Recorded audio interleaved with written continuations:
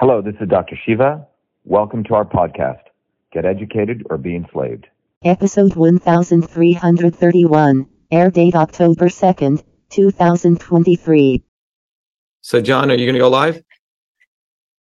So I don't need to go into StreamYard at all, right? Okay. Recording in progress. So tell us, John, you're live? Okay, go ahead.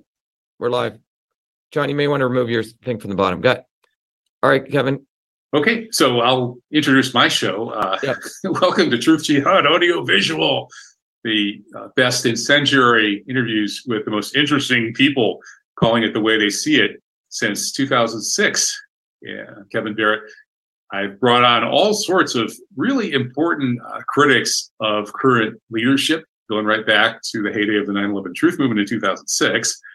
And today I'm happy to bring on the guy who may be the most fire-breathing anti-establishment presidential candidate that we've got for the coming election. That's Dr. Shiva Aradavi. He just goes by Dr. Shiva, and he's been well-known in the COVID freedom movement and other alternative media for several years at least. He has several degrees from MIT, has run for governor in Massachusetts, has been involved in all sorts of interesting controversies and movements, but he's a serial tech entrepreneur with a really impressive record. Very smart guy who is going all out to change things. So, hey, it's a welcome, Dr. Shiva. It's an honor to have you on the show. Great, Kevin. How are you? I'm well. I'm having a wild time here in Morocco. We moved here. Our stuff in the shipping container finally showed up 2 days ago, 6 weeks late. And so we're happy and ready to talk about fixing American politics. So maybe I can come back to that godforsaken country someday for longer than a brief visit. Where do we even start about what's wrong with America and how to fix it? I think we should start with white liberalism, okay? And that's where we should start, because white liberals, particularly, and we were speaking about this, particularly the white liberal intelligentsia, is the reason that you have the destruction of America taking place. Because they have been the people who've been the apologists and the promoters of what I call not so obvious establishment.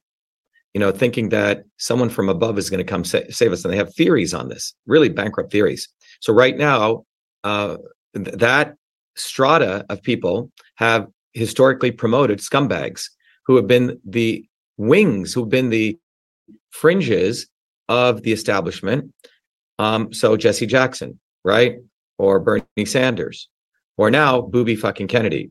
And I use these this vitriol against these people because I don't come from them, Kevin. And I was very fortunate to get all their education and their knowledge. I came from below. Very, very few people will know the journey, the journey I've walked through, the shoes that I've walked in as a low caste, what they called an untouchable in India, the journey that I had to go through, my parents had to go through to come to the United States.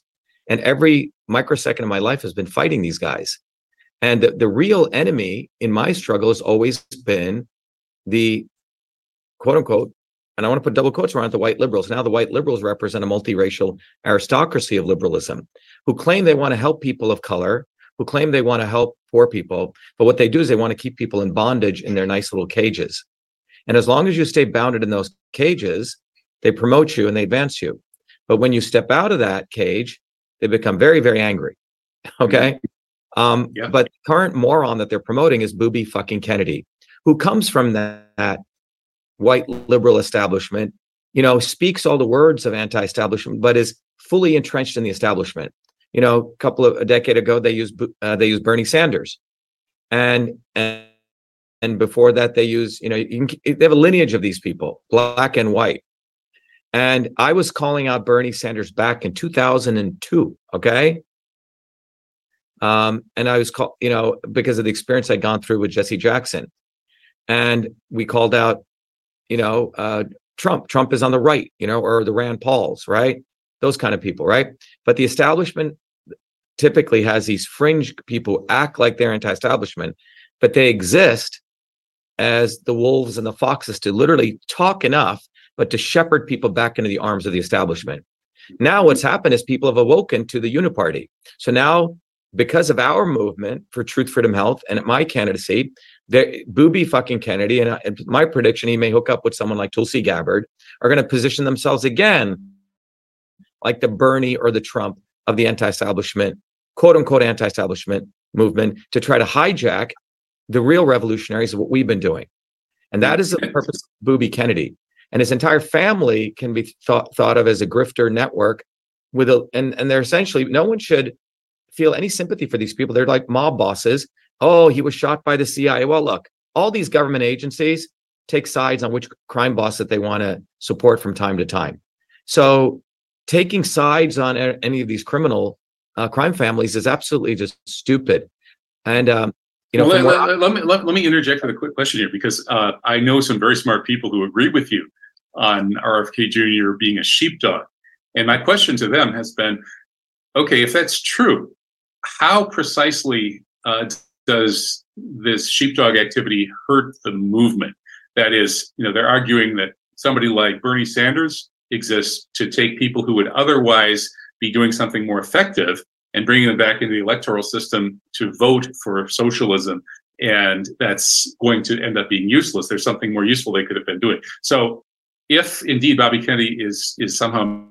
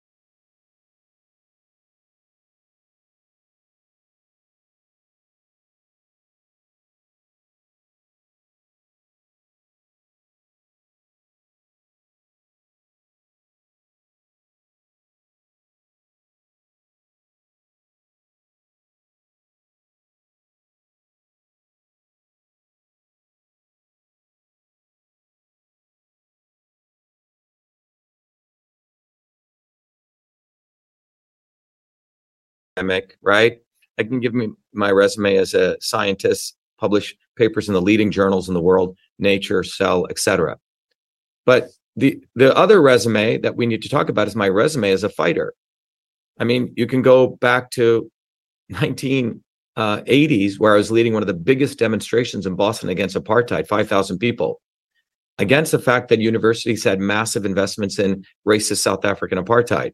The white liberals at the time, you see, there's always three groups I realize there always were: the establishment, the obvious wolves, the white liberal elites who act like they want to help the poor people and the blacks and the poor whites, who say, oh yeah, this is horrible, but let's do it our way. Don't curse. Let's do it nice. We'll sing songs like We Shall Overcome. We'll support some fool who's going to help you, but you have to be patient, right? That whole lingo. And then there are the real revolutionaries who come bottoms up, who truly want to ensure that it's not little tweak is done to this system, a real overhaul is done. So this middle group, the second group, exists to make sure real fundamental change never takes place. That is their job. So when you go back, to my own personal upbringing, and I'll give you many examples, I happened to work my butt off. I was reasonably smart. And I created the first email system as a 14-year-old kid in New Jersey. Email was created not by the military-industrial complex, by a 14-year-old dark-skinned Indian American kid in Newark, New Jersey, where nothing's supposed to come out of. And the facts are black and white on that. It was a huge struggle I never wanted the PR, the publicity of that, but it was a very interesting set of events when my stuff went in the Smithsonian and the racist attacks I endured, not from whites, but from Zionist professors in academia, and specifically from white liberals who could not withstand the fact that in spite of all the accolades that I had at MIT, that I'd invented email before I came to MIT. You see, they expect that you get anointed by the liberal institutions, then you're deemed as an inventor, you see? So I won every award at MIT, was on the front page for inventing many things. But when the facts of my invention of email went into the Smithsonian, it created a huge uproar because, whoa, you can't have that. How can Newark, New Jersey create email? How can it come from a dark-skinned Indian kid in Newark, New Jersey? It can only be done by a white guy like Bill Gates or Zuckerberg who goes to Harvard and drops out. That's cool because you're anointed by them. So that is a very, very insidious form of the white liberal racism, that as long as you're in their club, then you're anointed. Let me give you another example. When we did that march in 1980s, many people don't know, but many of the leading institutions had lots and lots of investments. They were making money off apartheid racism in South Africa. So obviously, people who cared said, hey, universities should pull out this funding. So there were three groups, right? The obvious establishment who said, no, we're helping. These are among the student leaders, right? Oh, no, we're helping the blacks by putting that money in, right? The second group was wanting to sing We Shall Overcome type songs, thinking, they're going to emulate another bullshitter, Martin Luther King, who actually really hurt the civil rights movement when you really look at it. And we'll talk more about that. And then there were people who had studied movements. The fact is, when you look at the arc of human history, it has always been everyday, ordinary people's names who you do not know, who come bottoms up, who build these movements. And that's where real changes come.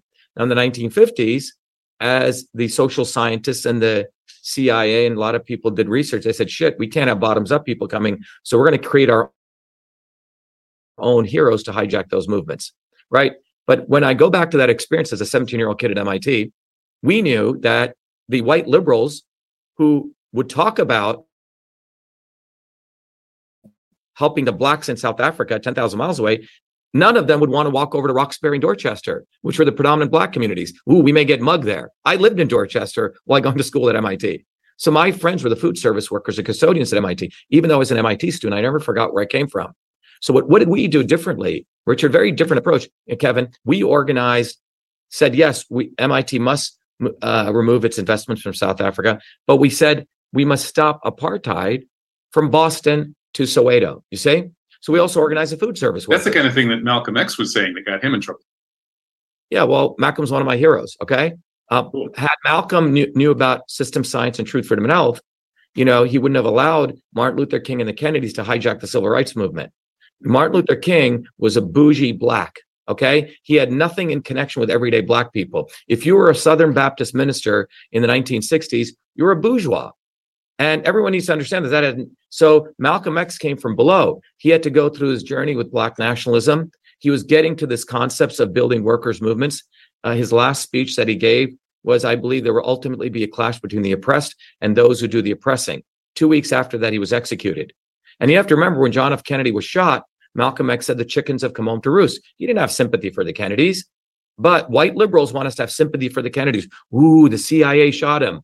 Ooh, he was fighting the military-industrial complex against Vietnam. Bullshit. 3 weeks before he was assassinated, it was a mob hit, one criminal family attacking another criminal family. He made it absolutely clear in a video that Michael Tracy just released, very clearly saying we must stay in Vietnam, we must escalate that war, we must protect, the fight against communism. He's the one who allowed the war criminal Henry Kissinger into the White House. So please don't have sympathy for these guys, because this is where all the brainwashing starts. But getting back to MIT, you see, we were the actual revolutionary trend. We recognize the failure of the white liberals. And white liberals think they're the ones who own the movements always, right? Particularly Zionist white liberals. They know it all. It's fascinating to observe them. And when, the friends that I had at MIT were working class kids who came from the inner cities of, very few of them were allowed in, and that's who I connected with. The Indians at MIT, interesting enough, 99% were Brahmins. When I came to MIT, the Indians who were students at MIT typically imported from India, they would try to figure out my last name, Kevin. And they would say, so what do you make of Modi's BJP, this Hindu Sattva party, this Hindu fascism, some people call it? What do you make of that movement? Well, here's the thing. You see, there's multiple trends there, but I'll come back to that. I want to address that. The bottom line is this: I grew up in India experiencing the fucking caste system, where I was spit on. My parents were spit on. Friends of mine, when I went to their homes, would give me water in a different bowl because we were less. They wouldn't touch you. Okay, this is the kind of shit. A lot of people actually in India convert to Islam for that reason. Yes, some people convert to Christianity for that reason too. Right, and then they get persecuted if they're Muslims or Christians. Right. So the reality though is my parents didn't. You see, they didn't take the easy way out. They fought. It's very different. They maintained their values as Hindus and they fought. Because if you really read the ancient Vedas, the concept of a Brahmin was someone who was learned, who was a rishi, who came from below. At some point, they created this Brahmanical caste system where they fossilized it. But what I'm saying is that's the conditions I came up with. The fact that my parents made it here in 1970s, 1 out of a trillion. How can Booby fucking Kennedy have anything to do with that? How can he possibly say that he understands the plight of people? And so this has to be injected into people. They have to give him visibility. They have to make the Kennedy seem like they're Camelot. They have to make fake martyrs out of them. They have to make us feel sympathy for them. This is one of the biggest psychological operations. That's a really interesting point. And the most important place it leads to is what are the changes that need to be made that these white liberals are stopping from happening through this process of giving us these fake heroes? Well, let's look at JFK. John F. Kennedy is the one who made sure that corporate taxes went way down, okay? He's the one who made sure offshoring was possible, right? He created the tax havens for people. The fucking family's a bunch of smugglers. You just need to look at who they are. Joe Kennedy was the biggest PR person. John F. Kennedy was a reckless douchebag. He was going to get rid of the oil depletion allowance. Well, listen. Let's be clear. All of these guys do something, okay? But the point is, you have to look at their history. They're not one of us. But the question is, like, what kind of systemic change are we looking at? Yeah, the systemic change. Let's look at it. What was taking place? All right, and it's already there in history. In the late 1800s, in the early 1900s, as history shows, and unfortunately, people don't study this. But in the late 1800s, you're familiar, Kevin, with the great upheaval that was taking place.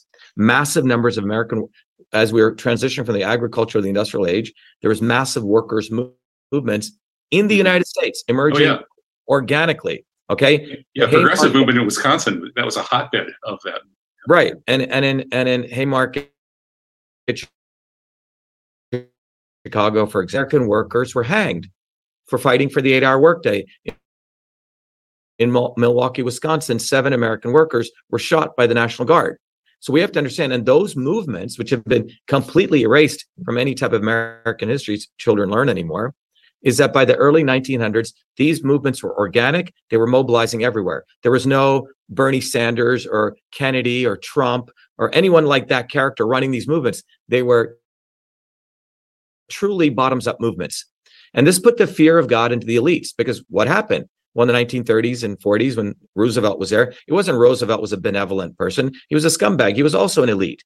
Literally, a gun was put to his head by these growing movements.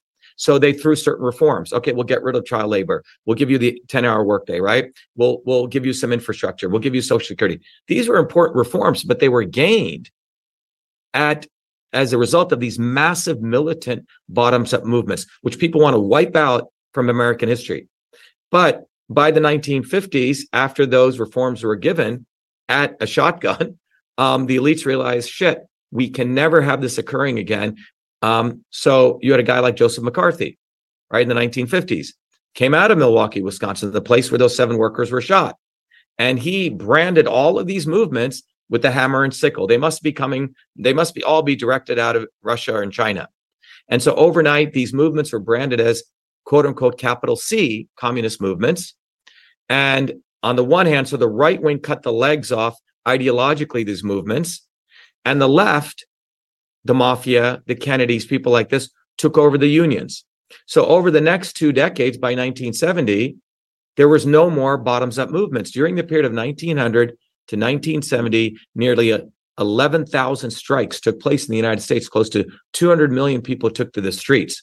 So to answer your question, what did that result in? Well, something quite phenomenal is that as GDP grew, everyone's wages grew during that period. It was the biggest heyday of the American worker. The first, second, third, fourth income quartiles, wages grew concomitant with the GDP, right? So as a wave grew of wealth, everyone's wages grew. But that was because we had these independent, organic, bottoms-up movements starting right here in Lowell, about 30 miles away. Women fought for those rights. Women led many of these movements. Now, after 1970, with the consolidation of the left and the right, they started creating their fake heroes. To what extent was this a conscious decision by the elites? Because that 1970 was right when the Rockefellers and their friends created the Trilateral Commission, specifically to push back against what they called an excess of democracy. Exactly. So 1970, in my view, Kevin, was the point where all of this congealed. Okay, and this was all architected by Kennedy's right-hand man, Kissinger. Kissinger was the architect of all this. Kissinger understood system science. Kissinger's, system science really came out in the 1950s. System science is a science of systems. It is not based on you should learn system science. Everyone in the world should learn system science, because up until the 50s, everything ideologically we have Marxism, Leninism. You can look at Adam Smith's work, anarcho-syndicalism, Bukharin's work. All of this is based on philosophy, right? Either German philosophy or the philosophy of the Enlightenment. It's not based on fundamental understanding of engineering system science, because we didn't have those tools. Those tools only come into being around the 30s, 40s, and 50s by the work of Ilya Prigogine, right? So then we started having a fundamental way to look at systems by taking an engineering systems approach. So in my view, all of these people in the humanities and the lawyers who try to look at the world, they made a lot of mistakes. They didn't understand the fundamental physics of how the world operates. So what ends up happening is during this period in the 1970s, started by Kennedy with Kissinger, Kennedy's the one who allowed Kissinger really into the White House. And you see the escalation of the war in Vietnam, and things were laid out for global U.S. imperialism. It was architected under Kissinger. If anything, Kennedy was one of the biggest imperialists on the planet. Everything he did was imperialism. So what you start happening by the 70s, you see consolidation of power in many areas. In science, the Mansfield Amendment gets passed. So you have the consolidation of the NSF and the NIH controlling vast amounts of money, and science essentially, prior to the 1970s, you still had the concept an academic would go to the ivory towers to research all sorts of wild shit, right? Be radical. After the 1970s, the passage of the Mansfield Amendment, you have massive consolidation of power. Academics become prostitutes, basically. They become the old, right? Yeah, that's very well documented. Prior to about 1970, in all these changes that you're talking about, the University of Wisconsin had actually become a leading university, sort of Ivy League second tier, thanks partly to the people who either couldn't get into Ivy League, but they were so close. In some cases, there were quotas, I guess, that they ended up coming to Wisconsin. So we had a first-class world university with good funding, especially for humanities. And then these guys, the Rockefellers and their friends, figured out that if you fund these smart young people to sit around trying to hash out, they're likely to pose a threat to you. So they stopped funding that. Right. So what they did was, during the period of 1970 till today, the really smart, radical thinking, innovative thinking people who would go into academia were all left out. So they created the lemmings, right? So the tenure process, a funding process, academics became salespeople. And by the way, the Mansfield Amendment is quite interesting. People don't know about it. You had a small percentage of this big, vast amount of military funding, which they would just dish out, prior to the Mansfield, to all sorts of people who are doing very cool stuff based on meritocracy, right? So you wouldn't have to beg for money. After the Vietnam War, right, they said, you know what, we cannot have basic research, unless it was purely for military use. So that little piece, which represented a lot of money, was put under these very, very political organizations like the NIH and the NSF. So science became very, very politicized. So that's one event that took place in the 1970s. The other event was you had the formation in the healthcare of the GPOs and the PBMs, right? You had the fact that the insurance companies the big hospitals and big pharma consolidated to drive policy. And the policy that they created was to create middlemen called group purchasing organizations in the hospital and the PBMs who controlled, who were sort of the people behind the curtain, who controlled the flow of every pharmaceutical product into, the pharmacies, right? Outpatient, and everything inpatient into the hospitals. They initially started to try to, as a vehicle to save money, group purchasing, but they expanded, they flipped the model. And so now you had the consolidation of these organizations which controlled healthcare costs. So a Department of Education gets created around that time, right? So the 1970s were a very important point, whereas a turning point to head the U.S. in a form of what I would call state capitalism, okay? Consolidation of power wasn't no longer sort of the free market. Capitalism had gone away. And the same thing occurred in politics. You had the consolidation of the left and the right. And between 1970 till today, as a recent RAND report came out, it's a very mathematical report, which solves some very interesting integrals and so on. But it basically shows that between 1970 to today, that the wages of the first and second income quartile have gone down like this, according to inflation. And if you take the area under that curve of all of that, it's about $47 trillion in wealth was transferred from the first and second income quartile to the upper two income quartiles, even though the GDP grew in the same fashion it did from 1900 to 1970. But what was the difference, Kevin, was between 1970 to today, there were no more mass movements. If anything, there were 990 strikes, and maybe 2 million people took to the streets. So the left and right collusion has destroyed the bottoms-up movement. And that was a role of Jesse Jackson. That is a role of Kennedy. That is a role of Bernie Sanders. That's a role of Rand Paul. That's a role of Donald Trump, to make sure that we look to them. And that is a role of a lot of these professors who say, change will always come from above. But it's absolutely in contradiction to what actually took place. Wait, just to be fair to Peter Turchin, I think he would actually agree with most of what you're saying, but I think his view might also be that these mass movements then get channeled into the actual legislation that sets the rules such that the lower side of the income spectrum does better throughout much of the 20th century due to the policies that get enacted by people from the elites like Roosevelt.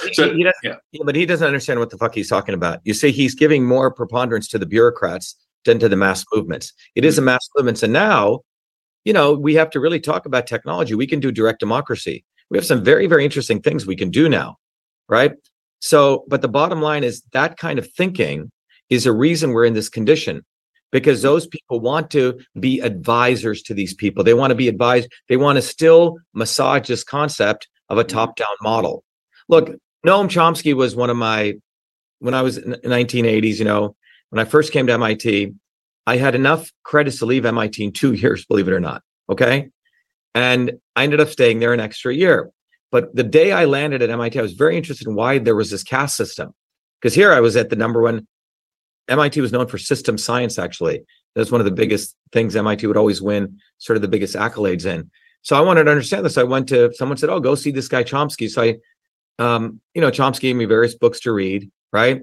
But I started understanding this concept of the caste system, where it came from, that it was originally a guild system. It degenerated into the system of hierarchy. It was actually going away before British colonialism. British colonialism heightened it back up. But it was a knowledge of systems that I got very interested in. But no one would always give these long lectures, very theoretical lectures. He wrote Manufacturing Consent, right? He was writing it at the time, how the establishment is doing this. He would give these very analytical lectures, but you would go to his lectures, Kevin, and you would feel completely demoralized. Well, I guess we're all fucked, right? Yeah. It was basically, in some ways, a psychological operation. I've made precisely that argument. Yeah, and I ended up having a big beef with Chomsky starting like 10 years ago. But I agree with you. I remember I had to boo Chomsky off the stage. We had organized a demonstration. He came and I said, you need to get the fuck off the stage. Okay. This was the 90s, because he goes into this academic thing, puts his hand like this, and he goes, and and laughs, makes some jokes. Oh, and the US did this, blah, blah, blah. And then you leave, it's classic, pure white liberalism. He's demoralizing the very popular movements Exactly. he pretends to support. Exactly. And that is his job. Okay. Yeah. Otherwise, you do not become an institute professor. So talking about truth without action, exposing truth is important. Action is important. Action devoid of analysis or theory basically leads to terrorism, right? Truth and exposing truth without action basically makes you an academic, whatever, right? But you need to combine truth and theory and action. And that's what we've done with Truth from Health. So I uncovered over the last 50 years the fact that engineering system science, ancient systems of medicine, and political theory all revolve around the same set of principles, systems principles.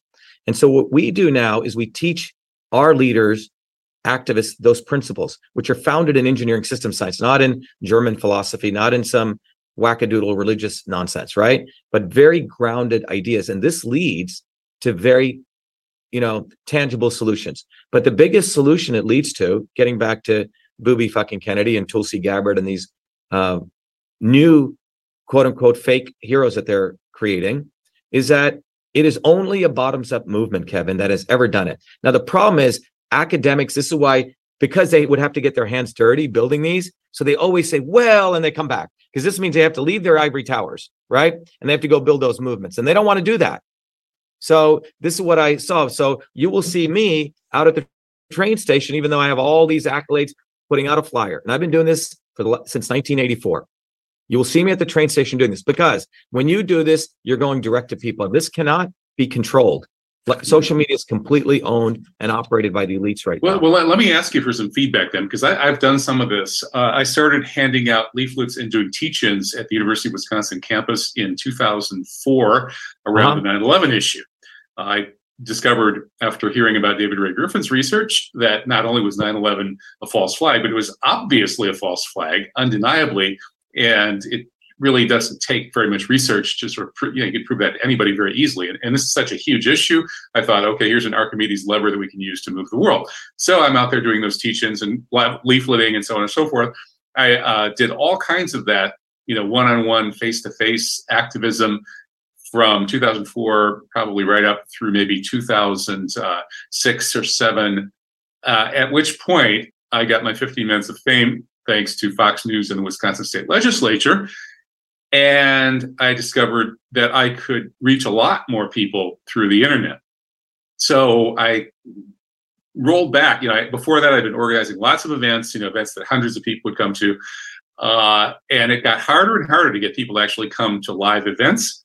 And it got easier and easier for me to reach people on the internet. This was the pre-censorship era. So I found myself... But not anymore. Yeah. So now maybe it's time to go back out onto the streets into the real world.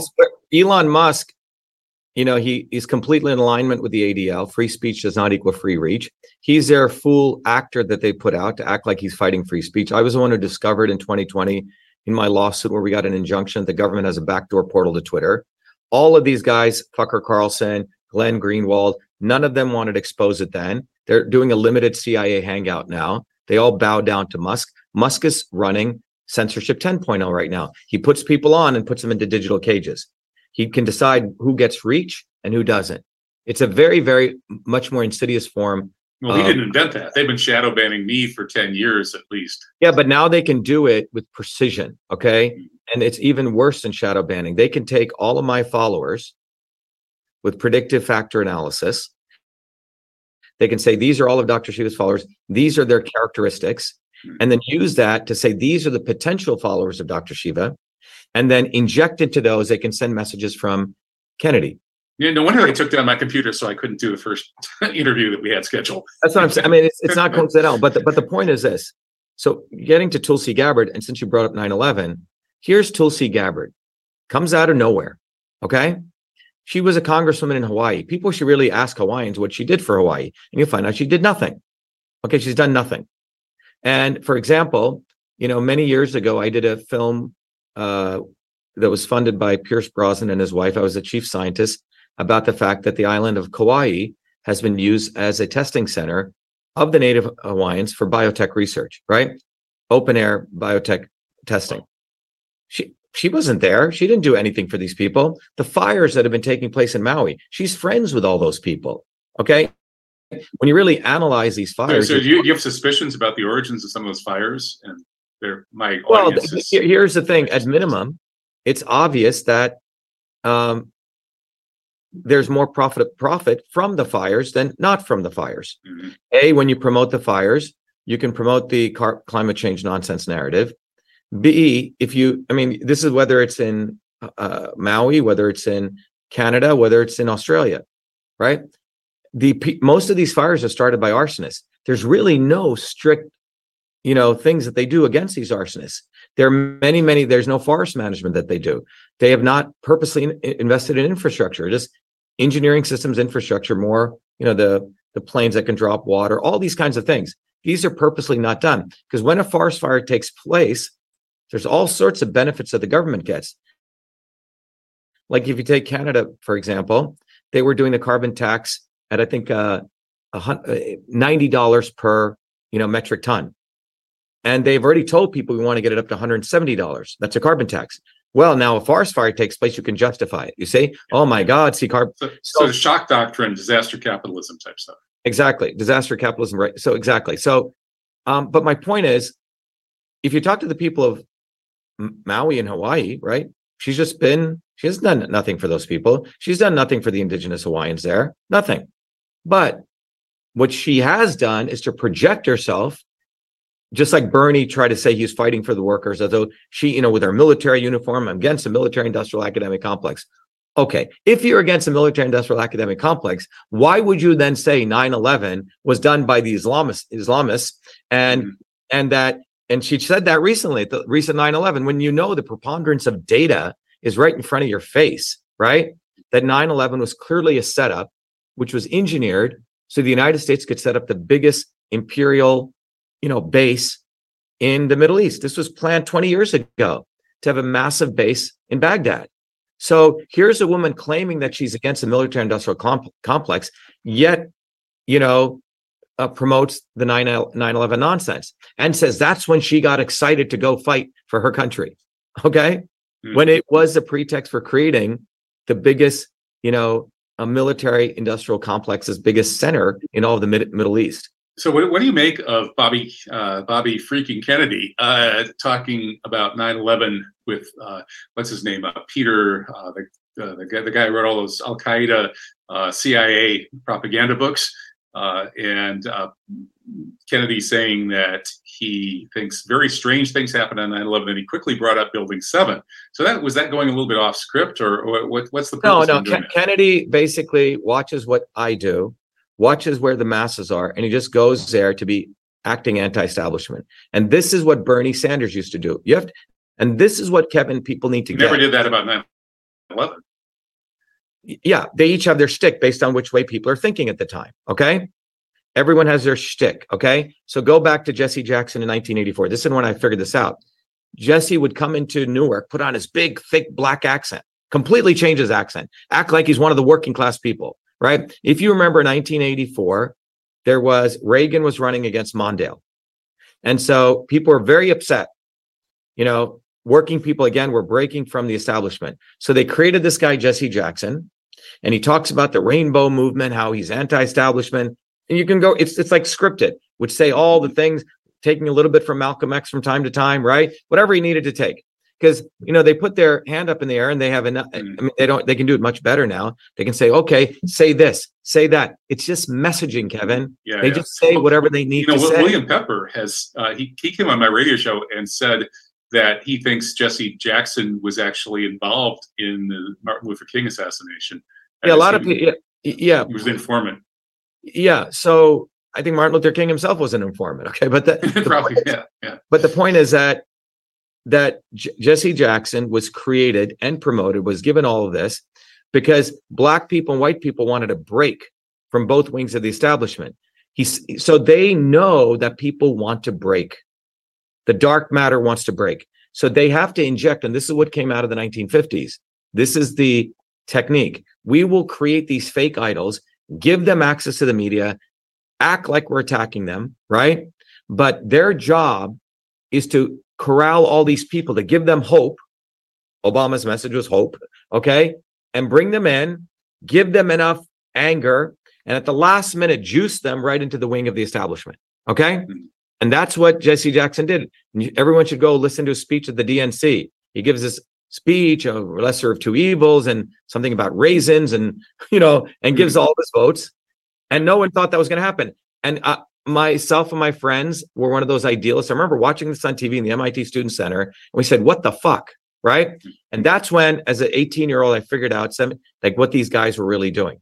And I never voted for any of these guys. I agree with you about Jesse Jackson for sure. Obviously, Obama, Tulsi, Bernie Sanders. Good point. Bernie Sanders, yeah, pretty much. Yeah, well, no. And Bobby, you could be right, but we haven't. I'm not. No. Come on.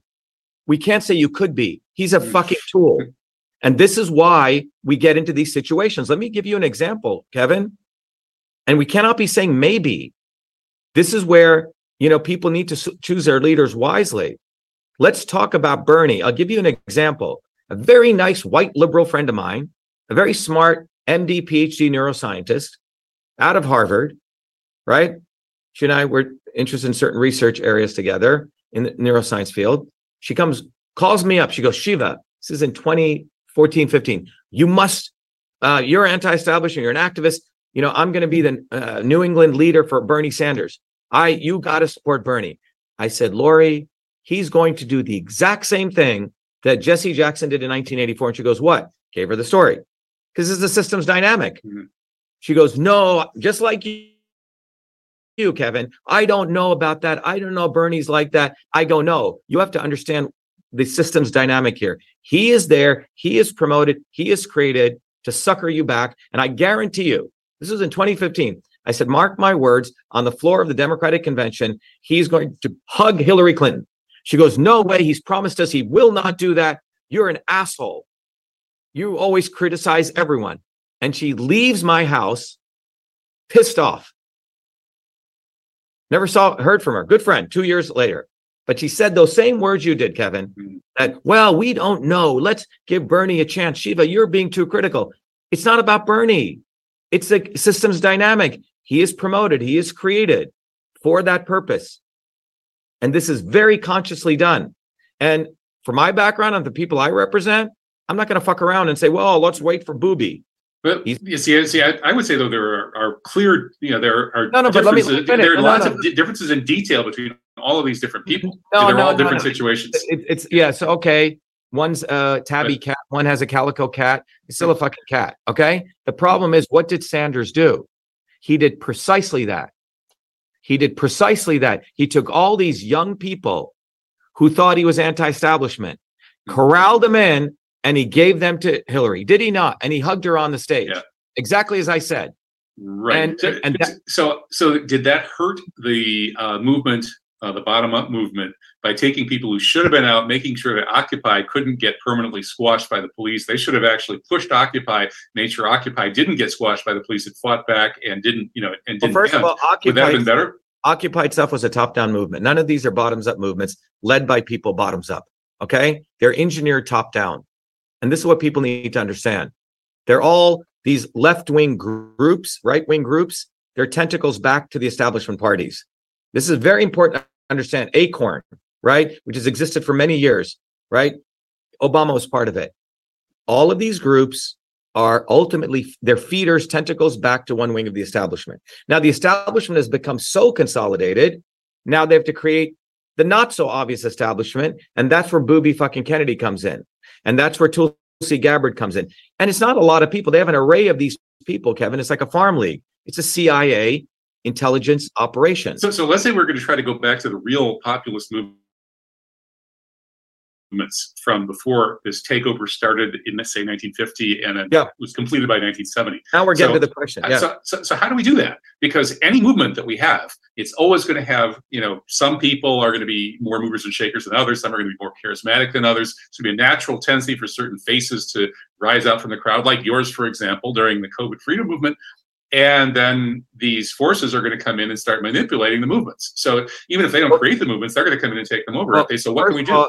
First of all, because there are market inefficiencies, my coming into being should never have occurred. I came in during this very interesting time in 2020, where I came in as a scientist. We exposed a lot of stuff. And then we realized what Booby Kennedy was. I was the first one to expose Kennedy. The fact he endorsed Hillary Clinton, not once, not twice, 3 times. The fact before you went into his home, you had to be vaccinated with the mRNA vaccine. Fact, when I was running in 2020. That was his wife. Fuck him. You know how many people divorced over this issue on medical freedom in their own families? And if you're even going to justify that, it's disgusting, Kevin. I'm just looking for truth. I'm just trying to express. Here's the truth. Here's the truth. You are the leader of the medical freedom movement. I am the leader of the medical freedom movement. Then my wife is going to tell me that everyone's got to get vaccinated in my house. That relationship is over. Because you know why? Fundamentally, the bourgeois like him and the white liberals have this philosophy. Your personal integrity and your public integrity are two different things. And he said that. Yeah, and that's right. And he supports his nephew who is pro-vax and that sort of thing. Not only he came to Massachusetts, took his nephew to Hollywood, and I was running here, endorsed him. Pro-vax, pro-vaccine mandate. In March of 2020, he promoted lockdowns. So the problem is white liberalism glosses over all of this. And it's actually a form of white liberals are the biggest fucking racists. Because the fact this is done to them, they still promote this person. And the fact that they compromise that person, make compromises for that person is racism. It's racism because it's racism against poor whites. It's racism against poor blacks. And it's elevating a scumbag. That would not occur to me. I have to fight for everything I have. If I were going to argue that white liberals are racist, I would actually argue that they have harmed the black community far more than the conservatives have, primarily by pushing through the welfare laws of the early 60s that led to the breakdown of the African-American family. The fact that today 2/3 of black kids grow up without married parents, without a present father, is probably the single biggest factor pushing the pathologies of the black community, which have made that community such a difficult place for people to be. So the white liberals actually created that problem more than anybody else. It's not the conservatives who police the ghetto who are the problem. If anything, the people in black neighborhoods actually want better policing. So would you agree that that's one area where the liberals are the worst racists? Yeah, I agree with that. And furthermore, the value system that they propose is they want to push their values. You know, Bobby Kennedy bangs 28 women. His wife hangs himself. And then they have no sense of culture. They have no sense of values, nothing. And so they want to promote that to everyone else. Well, he wants to present himself as a sort of recovered nihilist. He's a scumbag. As early as 2022, everyone had to be vaccinated. You have to look at this in its entirety as a system. So look at what he's fundamentally promoting. Let's take vaccines. What is he promoting? He says, I believe in full vaccination of all Americans. I vaccinated all my kids. First preamble. And then second part, and the corrupt CDC, they're so corrupt, they put right? I'm the fighter against corruption. And I'm going to get them to create safe vaccines. Whenever a liberal or someone in politics talks about safety, that is a harbinger of fascism in every topic. Safety in the banking industry destroyed all the small banks. Okay. So if you look at the entire Kennedys, it was John Kennedy who created the 1962 Vaccination Act, which created all these government institutions, which allowed government to have the right to jab something into your body. Should never have occurred. And that was based on a 1915 nonsensical understanding of the immune system. 24 years, people are getting vaccine injured, right? And people are suing in federal and state courts. Then the other Kennedy, Ted Kennedy, the youngest brother, who murdered a woman here in Massachusetts. All right? Mary Jo Kopechne, right? Yeah, Mary Jo Kopechne, and who he left drowning, as much of the data shows, went to his father. He was drunk. Yeah, but the thing is, many people argue she probably was alive. And then for 22 hours, he's missing. The father and him get the story straight. And this guy was a co-sponsor of the Senate side of the bill. All right? For the National Vaccine Injury Program, a euphemism for indemnifying pharma companies. Much worse than that. It created more government infrastructure under Health and Human Services, where you cannot now sue a pharma company in courts. You have to bring them under the vaccine courts. That was brought by Kennedy number 2. You see, more government, more government. They didn't peel the Band-Aid off and get rid of the 1962 Vaccination Act. Then this other fool, Kennedy, comes in, complete bullshitter. Anything out of his mouth is multiple tongues, like a serpent. So what does he do? He says, by the way, he didn't know anything about vaccines. His backroom guy is a guy called Mark Blaxell. who's a consultant for Big Pharma. Jake Crosby exposed all of this, okay? We used to work at Children's Health Defense Fund. And I can show you the emails between Bobby and Jake Crosby, and you'll realize that he is setting himself up as the not so obvious establishment. He knows exactly what he's doing, Kevin. Well, he says he wants to bring the country back together, and that would mean sort of bringing the establishment and the people back together too, which might not be in the people's interests. Yeah, whenever the elites say, let us heal the divide, what they mean is, let's shove under the rug all of our contradictions, and I'm going to bring all the elites together in one united front against the masses. That's what he really means. Mm-hmm. It's not. Well, Dr. Shiva, I have a question. Have you read Ed Haslam's book on Dr. Mary's monkey? It touches on the scandal around the polio vaccines that were contaminated with monkey viruses that led to a cancer epidemic. Really interesting story. So it's shockingly plausible for what sounds like a really outrageous conspiracy theory. This research on that was being done in New Orleans, and some of the same people who were involved in the JFK assassination were actually involved in this secret research on how are we going to deal with the fact that we injected so many Americans with these cancer-causing monkey viruses in the 1950s. That's a little-known vaccination-related scandal. I would highly recommend that you check that out. Yeah, I looked at the précis of that book many, many years ago. I think back in like 2018, something like that. But the interesting thing here is this. We can go on the vaccine topic. The fundamental issue is a virus is not what kills you. Okay? Let me repeat that again. A virus doesn't kill you. It is the overreaction of the body's immune system to the tissues where the virus goes and hangs out. Every virus has a particular home it likes to go to. All right. And we were teaching, so it's not a vax versus anti-vax argument. Now you're creating a dialectic. That's the real divide. The real issue is in health is resilience. The body is meant to be stress inoculated at various levels, and you get strong, right? And this is the MIT scientist speaking to whose PhD is in this field and who's considered one of the renowned people on the immune system. This is why the National Science Foundation had me give their prestige lecture in 2019. And so the key thing we need to understand, when you get a virus, you have about 380 viruses, antigens in your body right now, okay? About 60 trillion bacteria, 6 trillion cells. You're a walking jungle. And the reality is that when a virus comes into you, an exogenous agent, your body typically has a various set of responses. It does an initial response, followed up response. In a normal course of things, there's an orchestra that's beautifully played, and your body goes back on its merry way. Yeah. But if your immune system is compromised, your body overreacts. It's like it doesn't have shock absorbers, and it overreacts and it starts attacking your own body. In the case of the Ebola virus, it goes to the endothelial cells. So you start bleeding, right? It's not the virus is eating away at your heart. Your body is overreacting, okay? The epithelial cells is where the coronavirus goes. Quick question. Is it always just overreacting, or is there some level where some viruses in some situations become so successful, they thrive so much, they unbalance your body's ecosystem, and they're actually doing some damage themselves? It is, in other words, the virus can do damage aside from the immune response. But okay. The reality is your body has many multiple subsystems, okay? When you get infected by a virus, your body upregulates about 1,000 different genes, all right? Your body was designed, when the HIV stuff came, I said, stuff is nonsense. How could a virus destroy your immune system? It's bullshit. And all of Gallo's work was known to be bullshit.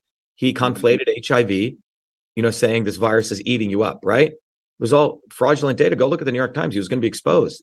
And Fauci came in and well, that's actually the majority of RFK Jr.'s book on Fauci is about that. Which is all stolen from my stuff. He waited until 2021 to do that book. Go look at his tweet feed. Nothing on Fauci in 2020. Zero. Do you understand, Kevin, that he's engineered by the establishment to be the anti-establishment scumbag? And yes. Well, you've said that. I was just pointing out that it was interesting. And it's also interesting that the media, which attacked that book, did not say a word about the fact that the majority of the book is actually about this HIV controversy. Yeah, but isn't that odd? Ron Unz wrote pieces about this. Why would the media not attack him over this supposed crazy conspiracy theory about AIDS? And the reason for that is probably that crazy conspiracy theory is true. Right. But the thing is, Robert Duesberg is the one who should get all that credit. And he wrote all of that in 1993. Okay. Absolutely. Yeah. So I remember back then. We knew this. Kennedy didn't even write the book. It was ghostwritten. He didn't even write the book. He was banging too many women. Okay, he does not do any of this stuff. He's made up. He's an actor. He's fiction, and he's created by the swarm to sucker people back in. And people need to get it. And frankly, we predicted this with Bernie. We predicted this with Jesse Jackson, and same with Trump. Anyone who gets mainstream media attention and is promoted by the mainstream, positive or negative, is part of the stage to sucker people into the swarm. So, quick question. I spent. That's why Tulsi Gabbard is so now on Fox News right now. Yeah. Okay. So are you on? Kevin, you're not on. I was on Fox News. But they don't. Yeah. I was. I had 6 months worth of 15 minutes of fame. Right. But for some reason, they stopped. Well, it's not for some reason. It is because you are no longer valuable to them. Yeah, if you are willing to play their game and say enough things against the right or the left, you're an entertainer. They do not want you building a movement. We are building a movement, and that movement is based on a very simple graph. If you look at that graph, Kevin, the red line there, okay? Mm-hmm. I can bring it up for you. I could see it. I can see the bottom one going off the cliff. If you give me hosting rights, how do I do that? You just click on me and you say make co-host or something. Okay, go to participants. Yeah. And I go to Dr.SHIVA and I go to more and I make him a host. Yeah. There we go. You're now a host. So, but I want to show you this, but they do not want people building a bottoms-up movement. And it's like a commandment. So anything from people building a bottoms-up movement, Kevin, is valuable to them. Any distraction. Mm-hmm. So they'll try to use the obvious stuff. Oh, vote in our elections. They're so fair, right? Vote for Biden or Trump. So that's one group of people they sucker in that way. The purely lazy people. And the second set of people think the Messiah is going to come. They sucker in by creating these anti-establishment fake heroes. Kennedy and Tulsi Gabbard, and another, it would have been Trump, and another would have been Obama, and so on. And these people overnight are engineered as the anti-establishment candidate. And then they intentionally conceal people like me. But the problem that they're having right now, Kevin, is in 2020, about 500 million people know about our movement globally. So when I got thrown off Twitter for exposing that backdoor censorship portal into Twitter that came out of our lawsuit where we won a federal injunction, when they decided to put me on, they thought I would come down and bow down to Musk. I was a conservative, and every conservative who was put back on in late 2022 bows down to Musk, forgetting that where government ends and Elon Musk begins, nobody knows. All of his companies are at the behest of government. And what's now happened with Twitter, the earlier Twitter was open fascism. Now it's a sophisticated form of fascism. You put people on, but you put them in these digital cages. And that's what's going on right now. So when you put the pieces together of this, they recognize that our movement exists, that we go on the ground. And we have been hammering not only Kennedy, but Trump, fucker Carlson, right? Because they're trying to make him a martyr. When he came out of, go look at his whole background. He's CIA, right?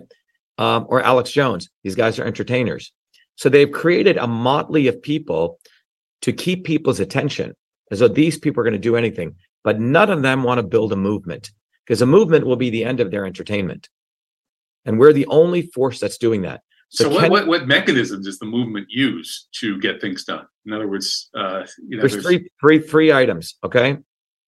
And look, I've studied all sorts of movement my entire life, left wing, right wing, everything you can imagine, okay? And first of all, we have to have a very clear vision. What is it you want? Truth, freedom, health. And those three things aren't words for us. Those are interconnected concepts, because without freedom, you can't get to truth, science, right? You have to have lots of ideas. And without science, you can't figure out what's right for your health. And without health, no one has a wherewithal to fight for truth or freedom. And by the way, those three concepts go back to general systems theory, transport, conversion, storage. And I'm not going to get into that, but these are not just words. They're concepts of the movement of information, matter, and energy, freedom, the conversion of information, matter, and energy, truth, the scientific method, and the infrastructure which holds all this together, the structural concept, which is health. So we have a very clear vision.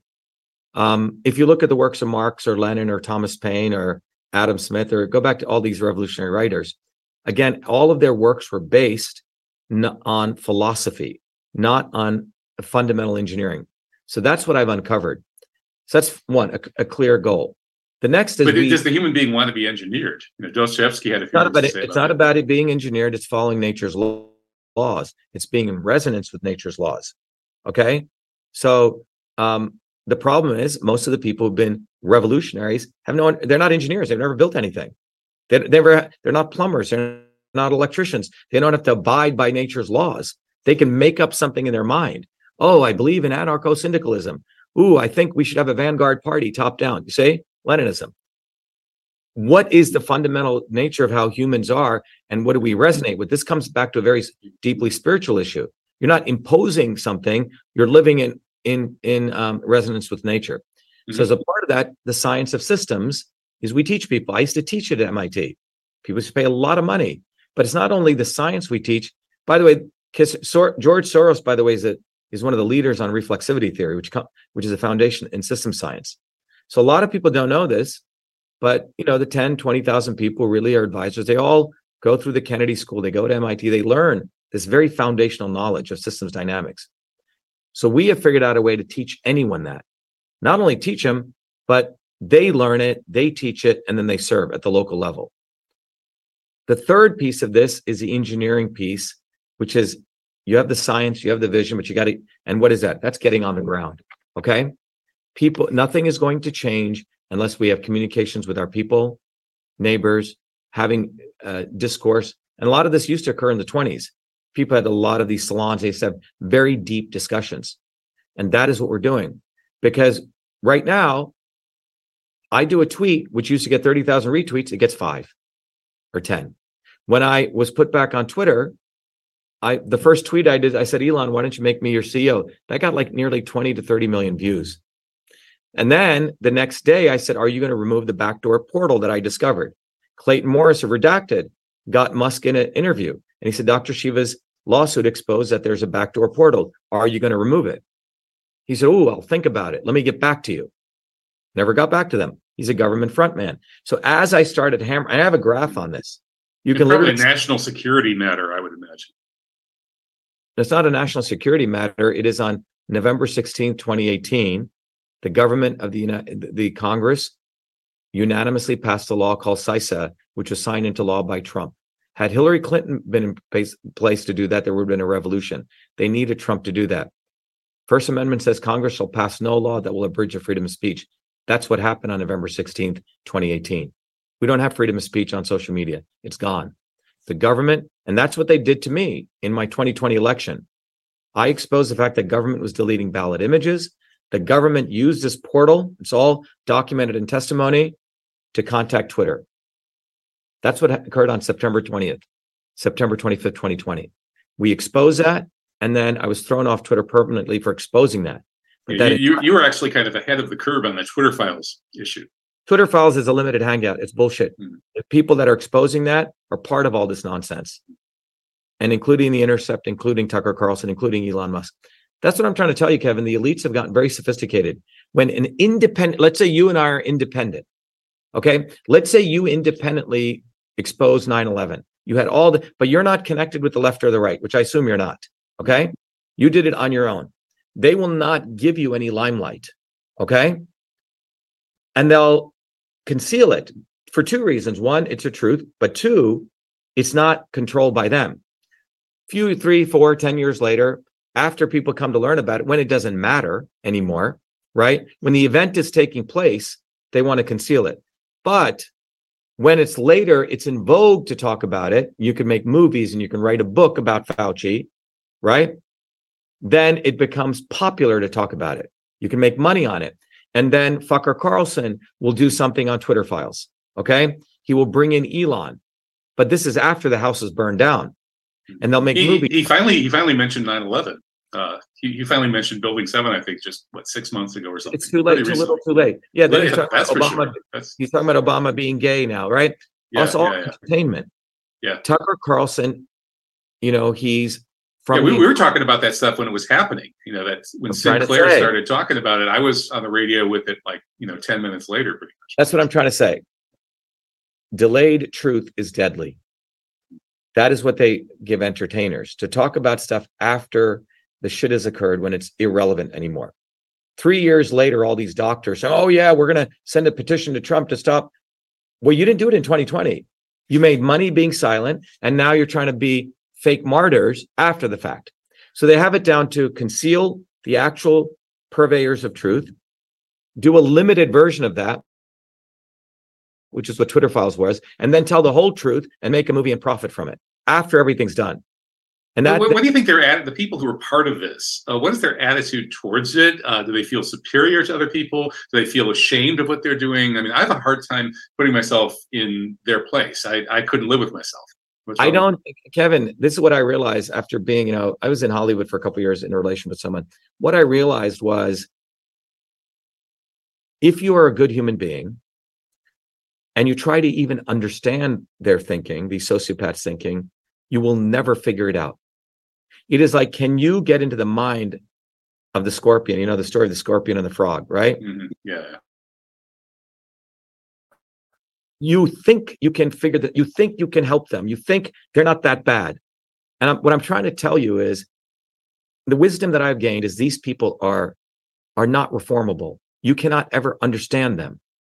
They are pure evil. The way they think is all about them. They will even talk like they're anti-establishment if they can get their name in lights. But they have no interest in helping people bottoms up at all. And you may not be able to comprehend it, right? I reached the point in my own journey where I realized I don't have to comprehend it.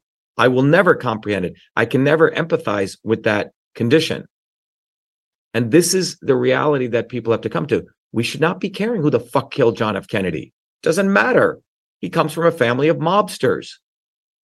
Why are we, the masses, trying to figure out how one king executed another king? Whether you use poison, whether you use darts, whether you used a knife, it's irrelevant. And so they want us to pay homage to them, homage to their plight. So we ignore the plight of everyday people when we build up a bottoms-up movement.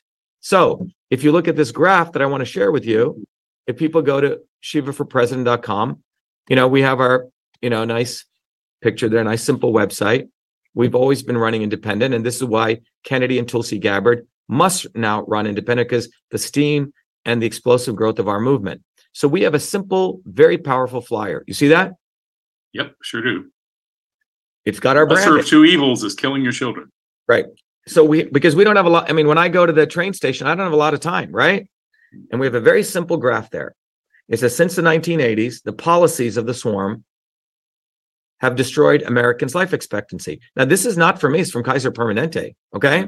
Yeah. So this is not something COVID. This has been going on a long time, okay? And this is the rest of the world, which is also, if you look, the curvature is going to go like this, okay? Also for the world. And this is by design. And this is what happens when we vote for the lesser of two evils. And my solution is we need a systems overhaul, which demands a bottoms-up movement. Then we have our link to our video. So people are on the train, they can watch the video, they understand who this enemy is. Kennedys are in there, the Trumps are in there, the Tulsi Gabbards are in there, all of them. The obvious and not so obvious. And then here's the solution. We talk about our campaign. We talk about where I came from.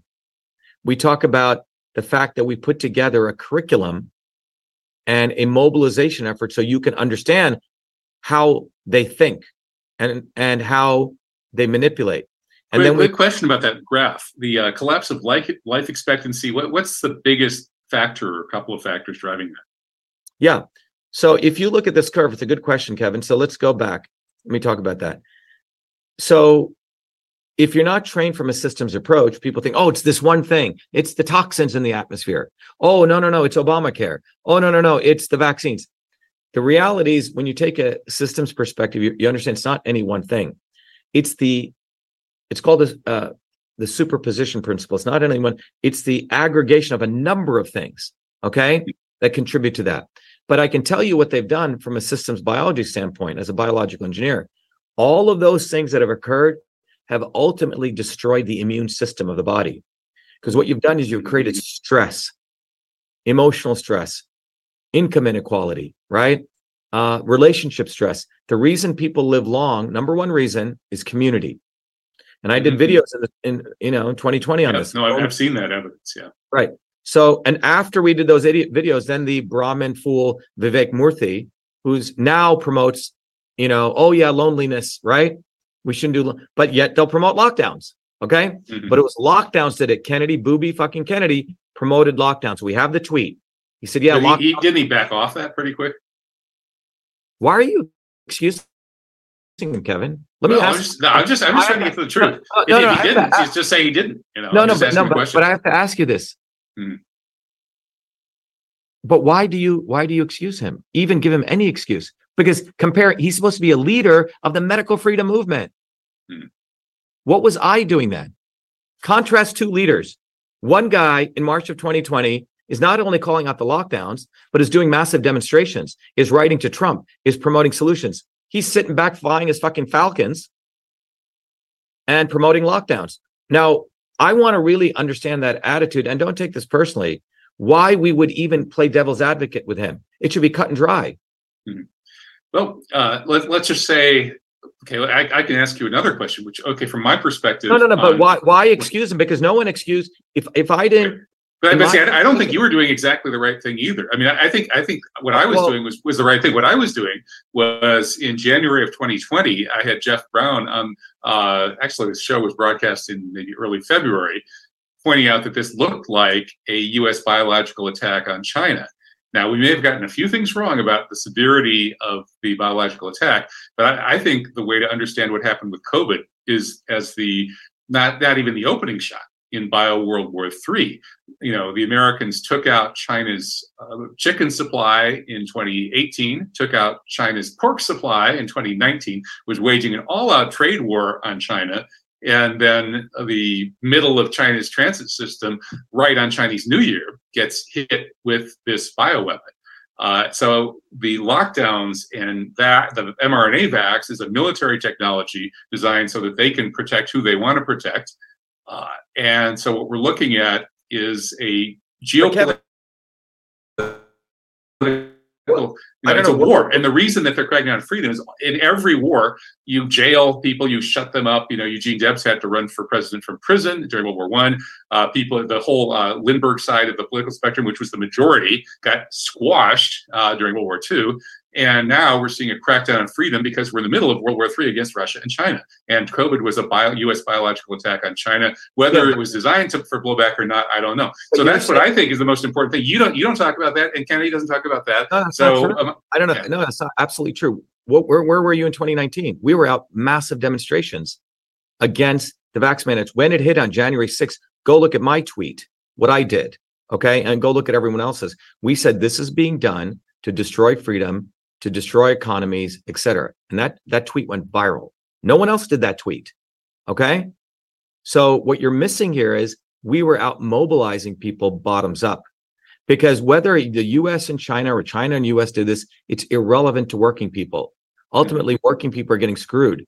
You're still focused on this thing of the geopolitical level. But at the end of the day, the Chinese working class and the American working class both get screwed. And ultimately, what we need to recognize is that there's a bunch of very, very wealthy people, and even Putin is part of the thuggery, okay? You can criticize what's going on in Ukraine, right? Which I have done. But ultimately, when you take the meta level view, this is a global game that's being played against the global working class everywhere, the international working class. And no one wants to discuss that. We want to talk, it's easy to say, yeah, Putin is getting screwed here. You can do that analysis, but we need to go one level deeper. Ultimately, if you look prior to 2020, when the so-called pandemic hit, right? What was going on? There were close to probably about 100, 200 million people protesting all over the world against corruption, against wage cuts. You had the French, Yellow Vest movement. You can go look at everywhere.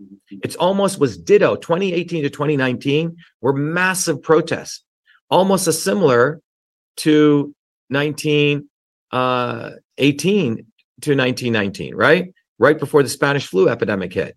It's quite an extraordinary event. Yeah. You had people rising up, working people, and then suddenly this quote unquote, I think the thing that you might concur on, whenever people rise up, bottoms up, the elites create a distraction. Yeah, right. Remember right before 9/11, we had the anti-globalization movement peaking in Seattle. Exactly. And there were bills in Congress which weren't moving to violate privacy. So all those bills were just stuck. Okay. Yeah. Heroin sales were way down. The way I look at the world is it is us versus them. Us meaning the broad mass of the 8 billion working people against a very small set of people. So whenever people get any time of consciousness coming up, they have to distract. So there's a very nice video I did right at 2019, looking at 2018 and 2019, protests after protest after protest. If you add it up, it was close to 200 million people. And so they created this event, and you can say whether it came out of Fort Dix, whether it came from China here. I mean, there's all this stuff. At the end of the day, all of this was done so you suppress overnight. All those movements disappear, right? The Hong Kong movement disappears, the Yellow Vest movement, everything just disappears. But then overnight. You get this COVID-based freedom movement. Well, it was a controlled movement. That's why I bring Kennedy. Kennedy, in the heat, March of 2020 is a litmus test. What did you do in March of 2020? Because that's when you had enough time to see what was happening. What did you do? He promotes lockdowns. He says, this will stop the spread of COVID and we're going to protect the environment and the climate. That's what he did. So that's a bunch of smart people were pro-lockdown, and Ron Unz was pro-lockdown at that point too. I mean, it's at that time, a lot, people had gotten information making it look like COVID. Oh no, but they should step out of the way. You're not leaders. I don't care. Yeah. This fool Bhattacharya, he wrote a paper promoting lockdowns. All right. We were the movement on the ground exposing this, hitting hard consistently. It was our movement in New Jersey. We led about 5,000 people that we stopped the vaccine mandates, while Kennedy was saying, "Oh, we should negotiate with the Democrats." So hey, I think history shows that you were very much on the right track here. However, let me just pose a theoretical question. Okay, do you dispute the fact that there are biological agents that have been developed by biological warfare research facilities that, if unleashed, can do tremendous havoc? In other words, your theory of health may work with COVID, but is it going to work with some of these other agents that are a lot more deadly than COVID? You're talking to a biological engineer. Right. So that's okay. So you should have an answer. Matthew, what's his name? Misselson, is that his name? Mm-hmm. From Harvard. So in the 1980s, people had figured out after the genome was, 1956, that there was going to be bioweapons. Mm-hmm. Bioweapons have been around since the times before Christ. And right. So doesn't that mean biowarfare has been a arsenal, and that's why my thesis is it's about distracting people from building a bottoms-up movement. So it's my view, and I'm finishing up some work on this. Even the Spanish flu, there's some very good evidence that was also biowarfare. That it was created, but it was created at a time when people were building these bottoms-up movements. So in my view, whenever people mobilize organically bottoms up, that's what scares the elites. They may use divide and rule to divide people. They may put a pandemic, like you said, like a capitalist crisis. They have a bunch of. They may do a bioweapon. I'm saying they have a range, an infinite set of arsenals that they can do. Bioweapons, 9/11, let's blow up a building, let's drop a nuclear bomb. They got a whole bunch of things. Everything they do, though, is to make sure we don't mobilize a bottoms-up movement. And that's essentially what I want to talk about. So what we tell people to do is go to Shiva for President, download this flyer. The most noble thing you can do is download this, keep them, print them out on black and white, and hand them to your friends. Now, why is this important? Because it's forcing people to make a connection with another human being, which we're taught not to do. Social media is very easy not to literally have a visceral connection. So that's one thing. And we'll get about 50 million of these out. The other thing we get people to do is take one of these bumper stickers, put them on the back of your car. Why? About 100,000 views are seen. You get more views from this than you would from a little tweet that you do on social media. And then the third thing we tell people is none of this is going to be clear unless you take a little bit of time and you understand we've created a curriculum on this so people understand it. We've created a community, right? We have a global community now, about 500,000 people in 120 countries, and we all support each other in understanding this dynamic. Why you must eviscerate a Kennedy and a Tulsi Gabbard. Why you must expose the real evil of a guy like Bernie Sanders. It's Trump and the Clintons and all those things. That's pretty easy. These people are the wolves in sheep's clothing. And once more and more people understand this, that's when we end human suffering quicker, because these people are created to prolong the suffering. I mean, go look at the Vietnam War. You had this whole wing of the establishment promoting as though the Democrats were anti-war. until 1968, when all these students get their heads bashed in outside of the Chicago Convention. And then the quote unquote hippies wake up and say, shit, both the Democrats and the Republicans are one. They're all pro-war. But it was this diluted concept of giving these arguments. Oh, these people aren't that bad. Oh, you really think, Tulsi's that bad? Or you think Kennedy's that? Or, that notion. And when people broke from Lyndon Johnson, or people broke from the left wing of the Democratic Party, and obviously the right wing was totally pro-war, that's when the war ended in 16 months. So the goal is, do we want to accelerate human suffering, or do we want to decelerate it? What do we want to do? And in my view, it is bottoms-up movements. And Kennedy will prolong human suffering. So let's finish the interview with a couple of sort of specific policy changes that let's say this movement, God willing, succeeds. What specifically gets changed that changes human suffering? Let's not talk about the broad generalities of systems theory and such, but let's just talk about like something really concrete, something concrete that's going to affect something. So first of all, everyone should come. John will put up on our town hall every Thursdays at 11 a.m., every Thursdays at 8 p.m. I run these town halls. It's probably an 18-hour day for me, and I have to be very careful with my voice because it's on the ground. People are like, wow, I get access to Dr. Shiva. Yeah, you don't get access to Trump. You don't get access to these people, but I'm live. Yeah, and I appreciate that you've taken this much time to answer these questions. Well, this is the difference, because no other candidate is talking about that curve, because it'll implicate under that curve is all of them. So it's a great thing to put on the front page. From the policy perspective, that curve shows every one of the elites, every politician, every academic, every person of note has not talked about that. It's a very graphic representation of the failure of the establishment, the rulers of today. Yes. What better illustration could you possibly find? Yeah. B. Kennedy's been taking money for decades, Children's Health Defense Fund. What the fuck have you done? Nothing. All right. Every single one of them, the Clintons, the Kennedys, the Trumps, the Bidens, the Reagans, all of them are responsible for that. So once you get to that point, then the second question you asked very brilliantly was, what's causing that? Right? What are the things really causing that? Well, that leads to understanding it's not any one thing. It's a bunch of things that have caused that. The fact that we've destroyed people's immune system. We have an environmental policy that's screwed up. We don't teach kids how to think. There is no real great innovation going on. We don't have governance. The economy is destroyed, right? So every one of those, I just gave you 6 items. Every Thursdays at 11 a.m. or 8 p.m., we actually give the solution to those things, concrete solutions. Okay. So we have to come back to the webinar for the concrete solutions. Yeah, give me one concrete solution you've come up with. Yeah, I'll give you all of them. In fact, I'll give you the pricing on all of them. Okay, but everyone can come, right? It's open. We don't ask people for donations. I've not asked for 1 cent on this thing because we give away stuff. People give us money. I give them courses. I give them books. It's a very different model. So on healthcare, what is their healthcare policy should be? It's very. I can talk about GPOs, PBMs, and right? Simple is government ain't going to do anything for you. You have to take care of your health. And what does that mean? Well, you find out that the molecular pathways of aging are directly connected with the molecular pathways of the immune system. Very simple science. So forget government. They're not going to help you. You need to learn how to take care of your immune system. What is the immune system? Well, you learn that. It's all videos are out there. And then we tell you how you can take care of your immune system. Whether I get elected or not, you will learn how to take care of your immune system. We help millions and millions of people already in 2020. We're just scaling that. Does that make sense? Number one.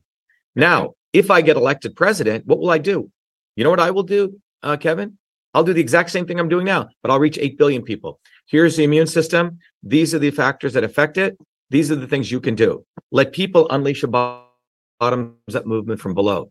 It's not going to the presidency is corrupt, the legislature is corrupt, the judiciary is corrupt, right? I will be entering the swarm, right? So what will I do? I'll just do this, but I'll reach 8 billion people. Probably be shadow banned then too, right? Environment. The bottom line with the environment is this. The fact is people can't even get healthy food. If people focus on themselves, it has to be very personal. Where's my food coming from? Why don't you support your local farmer? How do you eat on a budget healthy foods? We teach people that. We actually give people methods. Now, what that does is now they're understanding where their food's coming from, and this will lead to them becoming politicized because they'll realize, why the hell is this apple so expensive? Why is it that a local guy who grows chicken has to pay so much to have it butchered, right? Because all these imposed laws are on them. So that's that. We teach people education. You know, Jay Forrester is one of the great teacher at MIT, died when he was 99. He was the one who was one of the founders of system science. He felt you should teach kids system science at their kindergarten level. So we have made all of our stuff open, free to any child between the age of 13 through 18. And I'll do a synopsis of that, how to think from a systems perspective. When it comes it sounds to me like the single biggest thing you're offering here that's going to help in all of these areas is teaching people system science. That's what I'm hearing from you. No. Well, you learn the immune system. You don't have to learn system science, but you learn how to take care of your body. Okay. That's health. System science is one piece of it. Okay. Right. But we encourage people to learn that. But in our campaign is not saying, oh, when I become president, this is what I'm going to do for healthcare. Our campaign says, this is what I'm doing for healthcare now. When I become president, I'll just do more of it. This is what we're doing for the environment. When I become president, I'll just be able to do more of it. Educational systems have to teach. Everything's a system. This is a system. The body is a system. Transportation is a system. Children have to be trained in systems. For example, logistics. You know, in some parts of Europe, children, it's 17% of the world's economy is logistics, supply chain. It's all system science. It's operations research.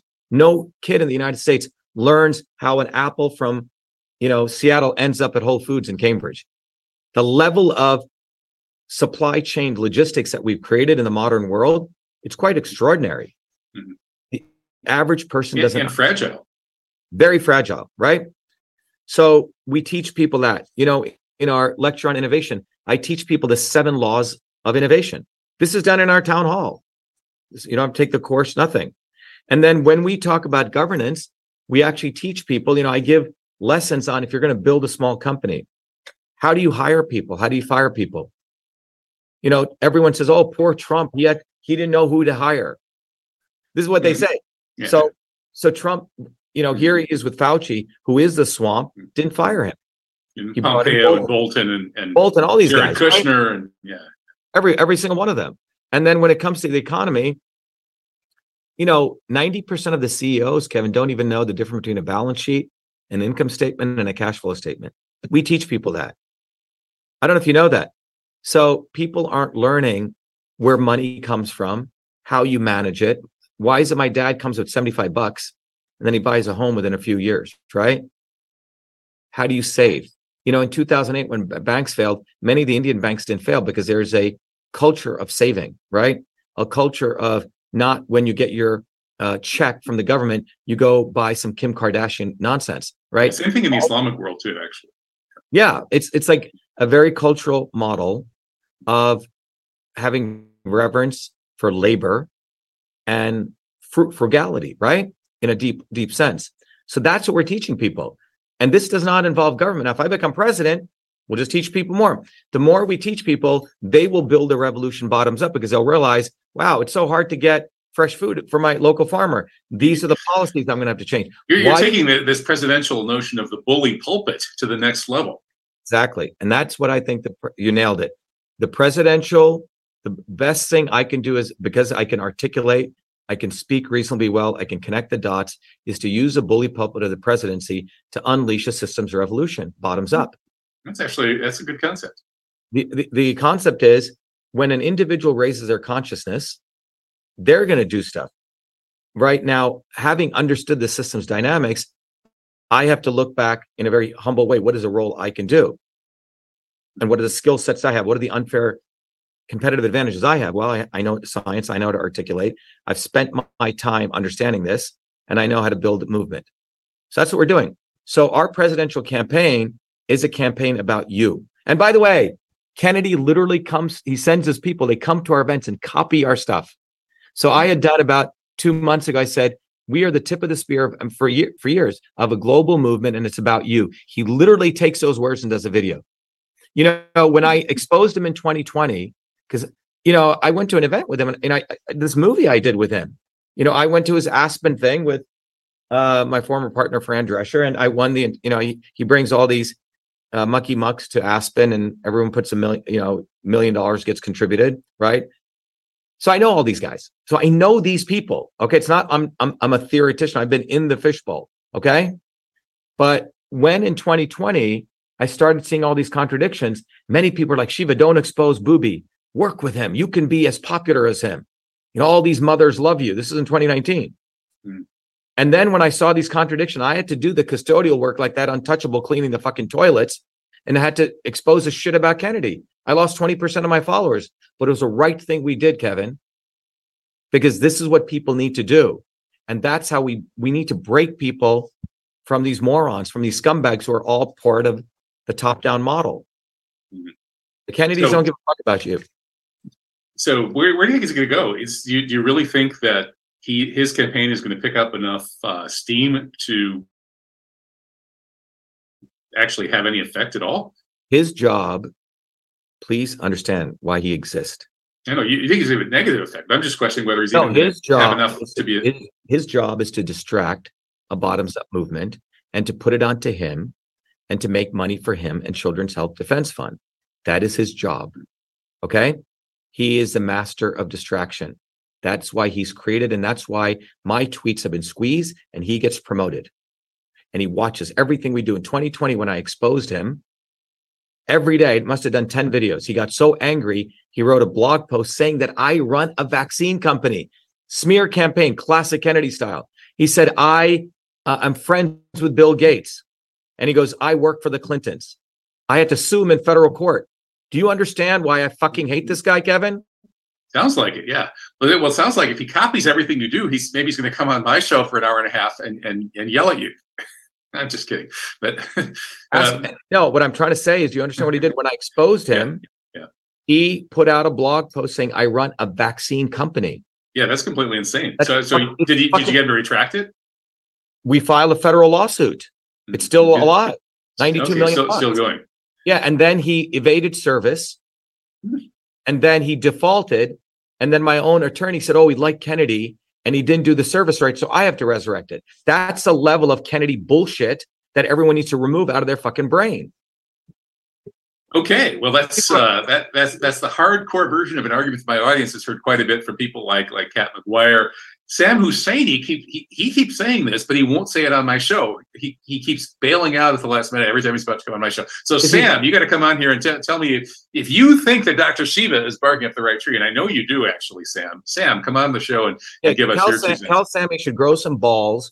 And why is he kowtowing to Kennedy? Kennedy's a fucking pussy. Okay? He's not kowtowing. He's saying the same stuff you're saying. No. But by not vocalizing it.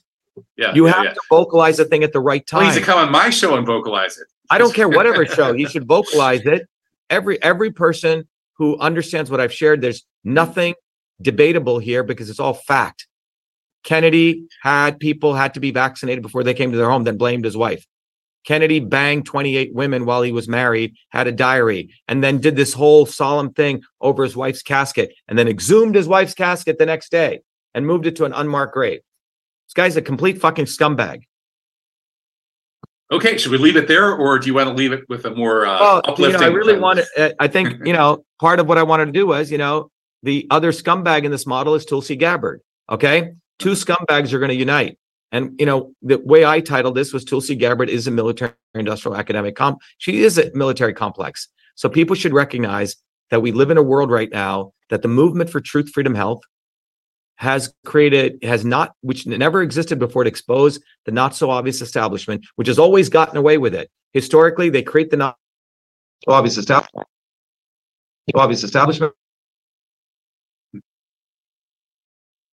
Oops, we just had some kind of a glitch. I'm not hearing your audio.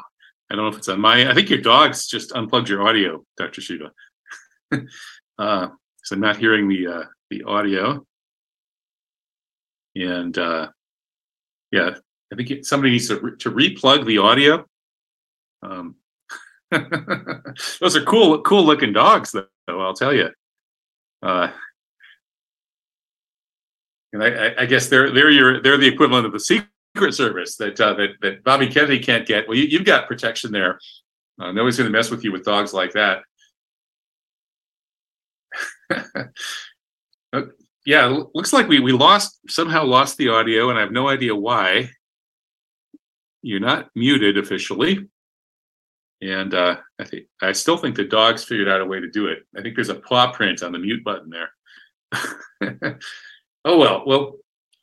We don't have audio. I don't know if we should be signing off or if we should wait till we get the audio back to sign off. Because that's a heck of a way to say goodbye. But I'm getting emails saying, "Hey, great interview with Dr. Shiva." So we've got live viewers right now. And that was Simon who gave me the shout out there on the email. And well, that's encouraging. That's cool. We've got a good live stream going here. And I don't know if my words are going out on the live stream or not. So maybe Simon can send me another email and tell me if it's still working. Because for some reason I have lost Dr. Shiva's audio. I wonder if there's somebody out there who doesn't like what he's saying. I can't imagine why that would be. Boy. But it's a great widescreen view we've got here of Dr. Shiva and his dogs. And he's telling me to wait just a moment. He's got something going on here. We're working to restore the audio with a systems approach. There we go. You're back. It worked. That was really weird. Yeah, I don't know what that was. Sometimes we professional conspiracy theorists get paranoid about these things. We changed nothing here. That's really strange. What happened was the camera suddenly stepped back, and we saw your dog in your studio and everything. Your two dogs. Yeah. So I blamed the dogs. I thought there was a paw print on the mute button, but maybe it's the NSA's paw print or somebody like that. I don't know. Well, yeah. Dr. Shiva, since you're in Zoom, you can't see the comments here, but can I read you something? Yeah. So John's got some comments that we've got. Go ahead. This is actually amazing. You're gonna go ahead. Read the comments. These are all from the same person. But it's like, Dr. Shiva has borderline personality disorder where he is incapable of seeing the good and bad of each individual clearly and only sees black and white. I just want to awaken people about Shiva's mental condition. This is why he can't say anything good about RFK Jr. and others. His perception is seriously flawed. To mix all the elites together as evil is complete BS. Every individual has a different level of good and bad attributes. Yes, I have seen the Swarm video, and it shows a basic overview of the organizations that the elites use to control the masses. However, he overlooks the power of established religions and their propaganda and power. He also gives the false impression that the, quote, top 10,000 elites are working together. This is completely BS, as the elites work as individuals and in small groups to promote and empower their own agenda. This is the cherry on top. My father, former head of the physics department at Yale, co-inventor of the digital audio technology in his 20s, had a far greater level of intelligence. I was blessed to be his son. Yes, I do believe that Dr. Shiva invented email, but that is nowhere near the intelligence needed to be one of the top research physicists in the world for over 40 years. What is this guy saying? Wow, that you guys have some interesting fans. Some fucking rich kid who is the son of a Yale's professor is saying that the elites don't work together. Yeah. So let's just talk about this moron. So think about, this is why we don't give a fuck what Kennedy does. We don't give a fuck what Tulsi Gabbard does. All these people come top down, Kevin, and they all need to be shattered, because that is why they attempt to make our movement invisible, because they don't know. Dr. Shiva, sorry, you've said that. But this in terms of what this guy said. Well, yeah, but this quote reflects that. You have a son of a Yale professor commenting on the fact that I have mental problems because I'm coming bottoms up. Let's bring him over to Newark, New Jersey, and see how everyday people will deal with him when he makes taking away this bizarre ad hominem factor that we heard from this guy. His email got stranger as it went along. I don't know what he was smoking, but that's a good thing. What is he smoking? But he might actually have a point that's worth arguing about, which is the question of whether elites tend to monolithically unite to defend their interests against ordinary people. And yeah, they do. But is there also a lot of infighting among elites where each individual member of the elite is fighting for their own interests? And then they talked about in the Swarm video. So obviously the idiot didn't watch the video, because it's called a swarm. a swarm, if you watch how a swarm moves, sometimes it wants to move here, and then there's an aggregate motion, right? There's competing motions within the swarm, but in aggregate, they stick together, okay? So it's called an emergent property of a system. But this fool and his father are too dumb to understand that. And God knows how many people they had to kiss to get into Yale, right? So that's what they are. And by the way, let's just be clear. When you go to Yale, a place like Oxford, they create a dossier on you. You have to be within certain bounds to even become, anyone who becomes a professor at Yale has sold out 50 times over. So I feel so how about MIT? Well, MIT is very interesting, right? The day I came to MIT, I started exposing MIT, right? And they thought they would get this brown-skinned guy who would become a professor there. I couldn't do that model. But now, don't they have some funny business going on in their media lab with like Jeffrey Epstein and pedophilia tours to Asia? I was the only alumni who said that Raphael Reif should be thrown in prison and should resign. Because Raphael Reif, the president of MIT, took money from Epstein after he was convicted. Mm-hmm. Think about that. Yeah. Like my life's journey. He didn't know. Yeah. What I'm saying is if you go look back to pre-1970, if you really go back to pre-1940, the destruction of academia took place. A very, what's his name?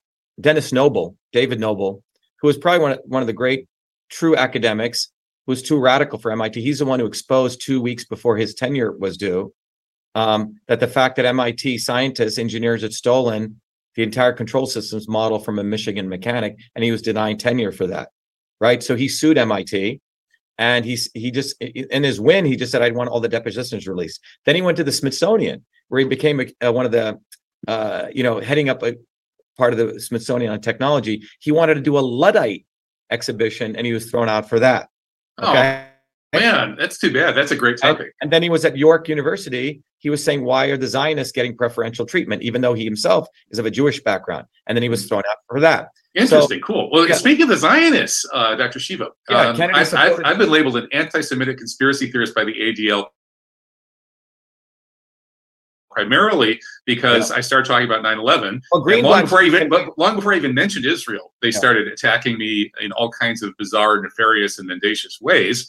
They smeared me on my Wikipedia page for years and years, claiming that I was a supporter of a bunch of Holocaust deniers that I had nothing to do with and didn't even know who most of them were, and on and on. So anyway, long story short is that after that experience, I looked into a lot of these issues raised by the kind of people who get labeled anti-Semitic, and I discovered there's actually a lot of legitimacy to many of those issues. And I was wondering if you've looked into any of those issues and what your take is on that, the so-called Jewish question and Zionism. Well, first of all, let's not conflate Judaism, Israel, and Zionism. Zionism is racism in the service of imperialism, period. Yeah. Okay? Mm-hmm. Zionism is racism in the service of imperialism. And you don't have to be Jewish to be a Zionist, right?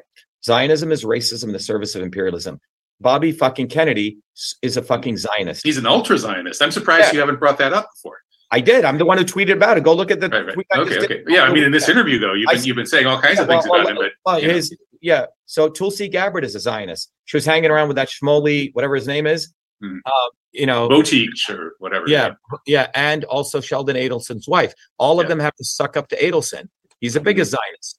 So Tulsi Gabbard, as I wanted to share, when you connect this all together, she is the one that they're going to push forward as the next anti-military industrial complex person, when she is the military industrial complex.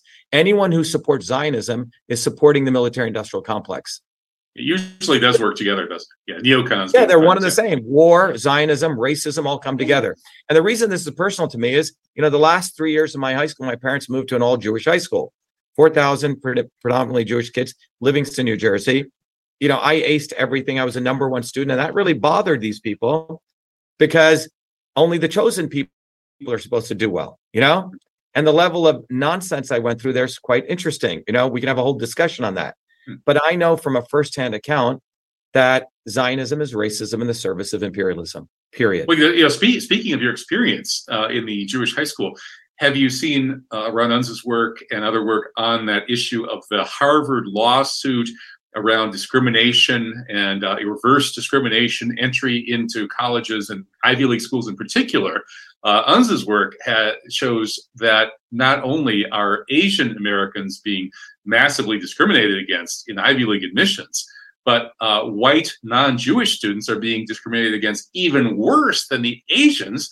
And the biggest beneficiaries, of course, well, naturally, African Americans are big beneficiaries in terms of discrimination in Ivy League admissions, but Jews turn out to be massively at X level of achievement and test scores, your chance of getting into the Ivy League go up something like 700% if you happen to be Jewish. So there's a guy at the Harvard Ed School who did a thing. He says, rich, dumb kids are getting into Ivy League school and smart, poor kids are not. Okay. And you can take that any way you want. Right. Mm-hmm. But yeah, I mean, the bottom line is that we need to acknowledge in a very profound way that the military industrial academic complex with Tulsi Gabbard and Robert Booby fucking Kennedy support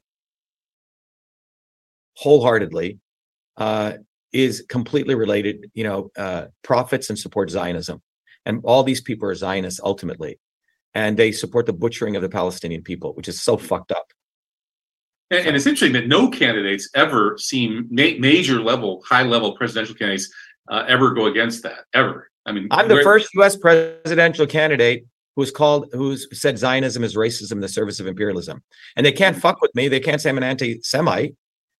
Wait, let them say I'm an anti-Semite. What do you mean they can't say that? I would guess that they probably will. Yeah, but the reality is, I have a sort of a different position of the racism I've suffered at the hand of Zionism, and I can talk about it. So how have you suffered racial discrimination? Let me give you one example. And I'll close this on it. Okay. I remember being in high school. Very interesting story. My mother, who was very into education, really wanted me to excel. So anyway, I had won all the school awards. It was, the graduation date of my 8th grade. Sounds like you had a Jewish mother. What's that? You had a Jewish mother.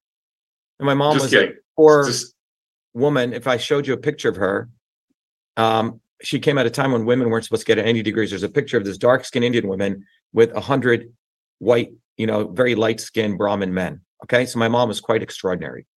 She's not a Jewish mother. So Great. Far from I didn't mean to insult her. I think that's a really cool story. But it's just the joke, the stereotype. Let me tell you the Jewish. So here's what I experienced. So this was, I think it was 75 or something, 76. I had won every award, and my mathematics teacher in a room full of the entire high school, or I think junior high school, says, typically we give 2 awards in mathematics and science. But he goes, no one could come close to Shiva in 32 years of my teaching, Joseph Sommer. And now the unfortunate thing was that night, the previous night, my mom was unable to attend this award ceremony. And I really did it, to pay in honor of her, how hard she had worked, because she had been involved in a massive head-on crash. And she was in the ICU. All of her teeth were busted. We didn't know if she was going to live or not. Okay. So me and my father came to that very somber, and there was a big standing ovation given to me. Everyone stood up, and, and so we're leaving the auditorium, and this Jewish mother comes running up to me, Eric Greenberg's mother. Remember this? And she has done nothing great. My son Eric could have won this award had he decided to work hard this year. Your son has done nothing, screaming at me. Wow. And I can still remember this, looking at this woman and seeing her level of rage and absorbing that, realizing how fucked up this was. Mm-hmm. Had I been Jewish, she wouldn't have said that. Mm-hmm. And now, quick here. I want to float this by you. You're obviously pretty sharp. I bet you can judge this theory real quick. Okay, what is it conceivable that psychoanalytically, infantile circumcision, which babies ripped out of the mother's arms, taken by this dark, scary figure, brutally tortured, given back to the mom? Right now, this breaks the attachment, right? Bowlby's attachment theory says that attachment between the baby and the mother is crucial to future psychological development. Breaks the attachment, leaves a PTSD scar on the baby. And then later in life, is it possible that that mutilated baby is going to grow up and believe the tribal programming that tells him that there are dark, scary strangers out there who want to do terrible things to you, like push you in the sea or throw you into gas chambers? And of course, it turns out that the actual scary stranger that created that whole complex was the rabbi himself. Is that something that Sigmund Freud would perhaps approve of? I don't know. I mean, we could. I don't want to speculate because what you just described shows. It shows. Well, all I know is what I've experienced. Yeah. Right? Yeah. Was this utter nonsense? Mm-hmm. So, but anyway, I think the bottom line is that anyone listening here should understand that my candidacy, our movement, there's been nothing like this ever. It's truly a bottoms-up movement. I represent somebody who's actually had to fight. I don't give speeches saying, I understand your plight. No, I have lived that plight. So it's time people get off their ass, stop being theoretical, stop being academic about this, recognizing that our movement exists, and roll up their sleeves, go to shivaforpresident.com, volunteer, get a bumper sticker, and become part of this movement, period. That's it. Dr. Shiva, you are an honorary truth jihadi. I appreciate your outspoken devotion to calling it the way you see it. Keep up the great work. God bless. And I do hope to stay in touch with you. Thank you, Kevin. Okay. Be well. Thank you. Best to you and your family. Bye-bye. All right. God bless. Bye.